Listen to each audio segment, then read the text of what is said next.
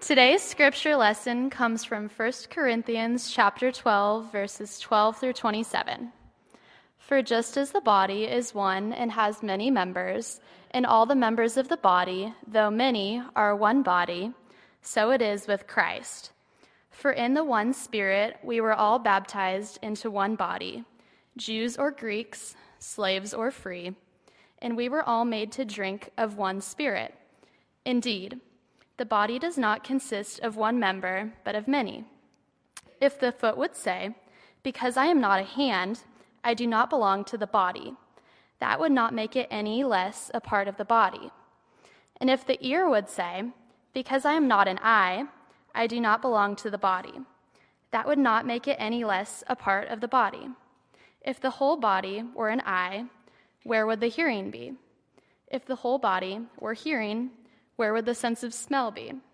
But as it is, God arranged the members in the body, each one of them as he chose. If all were a single member, where would the body be? As it is, there are many members, yet one body. The eye cannot say to the hand, "I have no need of you," nor again the head to the feet, "I have no need of you." On the contrary, the members of the body that seem to be weaker are indispensable. And those members of the body that we think less honorable, we clothe with greater honor, and our less respectable members are treated with greater respect. Whereas our more respectable members do not need this. But God has so arranged the body, giving the greater honor to the inferior member, that there may be no dissension within the body, but the members may have the same care for one another. If one member suffers, all suffer together with it. If one member is honored, all rejoice together with it. Now, you are the body of Christ and individually members of it. Thank you, Maddie. Let's go to God in prayer. God, may the words of my mouth and the meditations of all of our hearts be pleasing to you. Amen. It is the second week of our Jesus Never Said sermon series, where we're exploring some common cliches and platitudes and discerning if they're really meaningful to our faith. Where did they come from? Why do we say them? Today's phrase is, "God won't give you anything you can't handle." These words echo through time and space, telling us that each of us can manage the hardships that we face. To the child who has lost a parent, God won't give you anything you can't handle. To the healthcare worker nearing 2 years on the COVID unit, God won't give you anything you can't handle. To the man in solitary confinement, God won't give you anything you can't handle. And to the family in the refugee camp, God won't give you anything you can't handle. The word gospel means good news. I'm sure most of you have heard that before. The gospel of Jesus Christ is supposed to be good news to hurting people. At the start of his ministry, in the 4th chapter of Luke, Jesus says, "The Spirit of the Lord is upon me, because God has anointed me to bring good news to the poor. God has sent me to proclaim release to the captive and recovery of sight to the blind, to let the oppressed go free, and to proclaim the year of the Lord's favor." I didn't hear anything about God won't give you anything you can't handle. The first part of this phrase that I'd like to talk about is what it implies about God's character. Pastor Daniel addressed this well last week. So I would just like to refresh our minds to what he said. God is not a dealer in a poker game, handing out good and bad cards at random. God is love.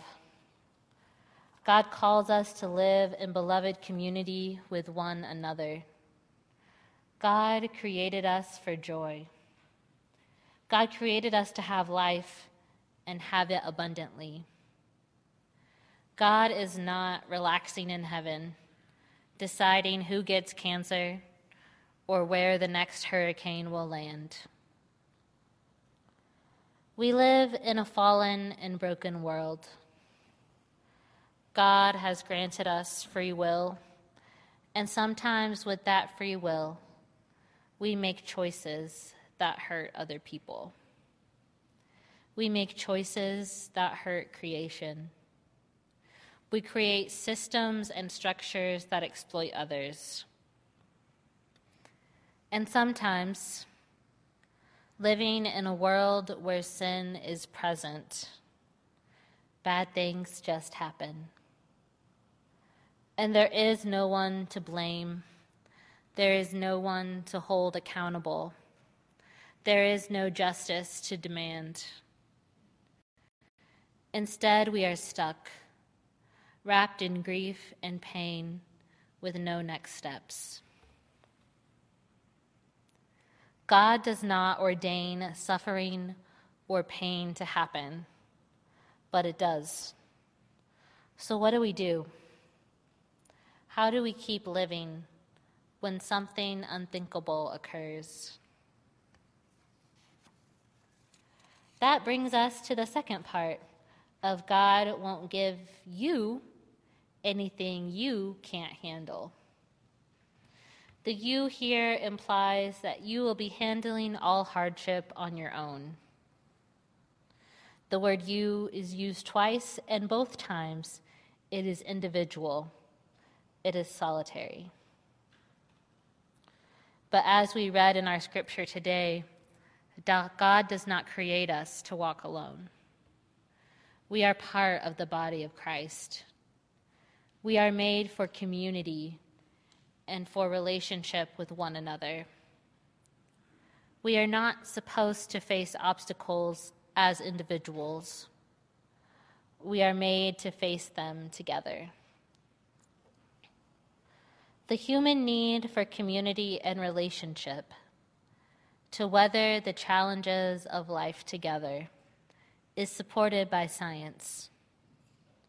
When anthropologist Margaret Mead was asked what she considered to be the first sign of civilization in a culture, she didn't talk about building shelter or weapons for hunting. She didn't talk about scavenging for food or even using fire. Mead said that the first evidence of civilization was a 15,000-year-old fractured femur found in an archaeological site. As you may remember from high school anatomy, the femur is the longest bone in the human body. It connects your hip to your knee. 15,000 years ago, long before the benefits of modern medicine, it took around 6 weeks of rest for a fractured femur to heal. That is 6 weeks without standing, walking, or running. With this particular bone that had been found, the scientists could see that it had once been fractured and had healed. This ancient human had not died because of a broken femur. Mead explained that in the animal world, if you break your leg, you are pretty much toast. You cannot run from danger. You cannot find water to drink or hunt for food. With an injury like this, you are waiting for your predators.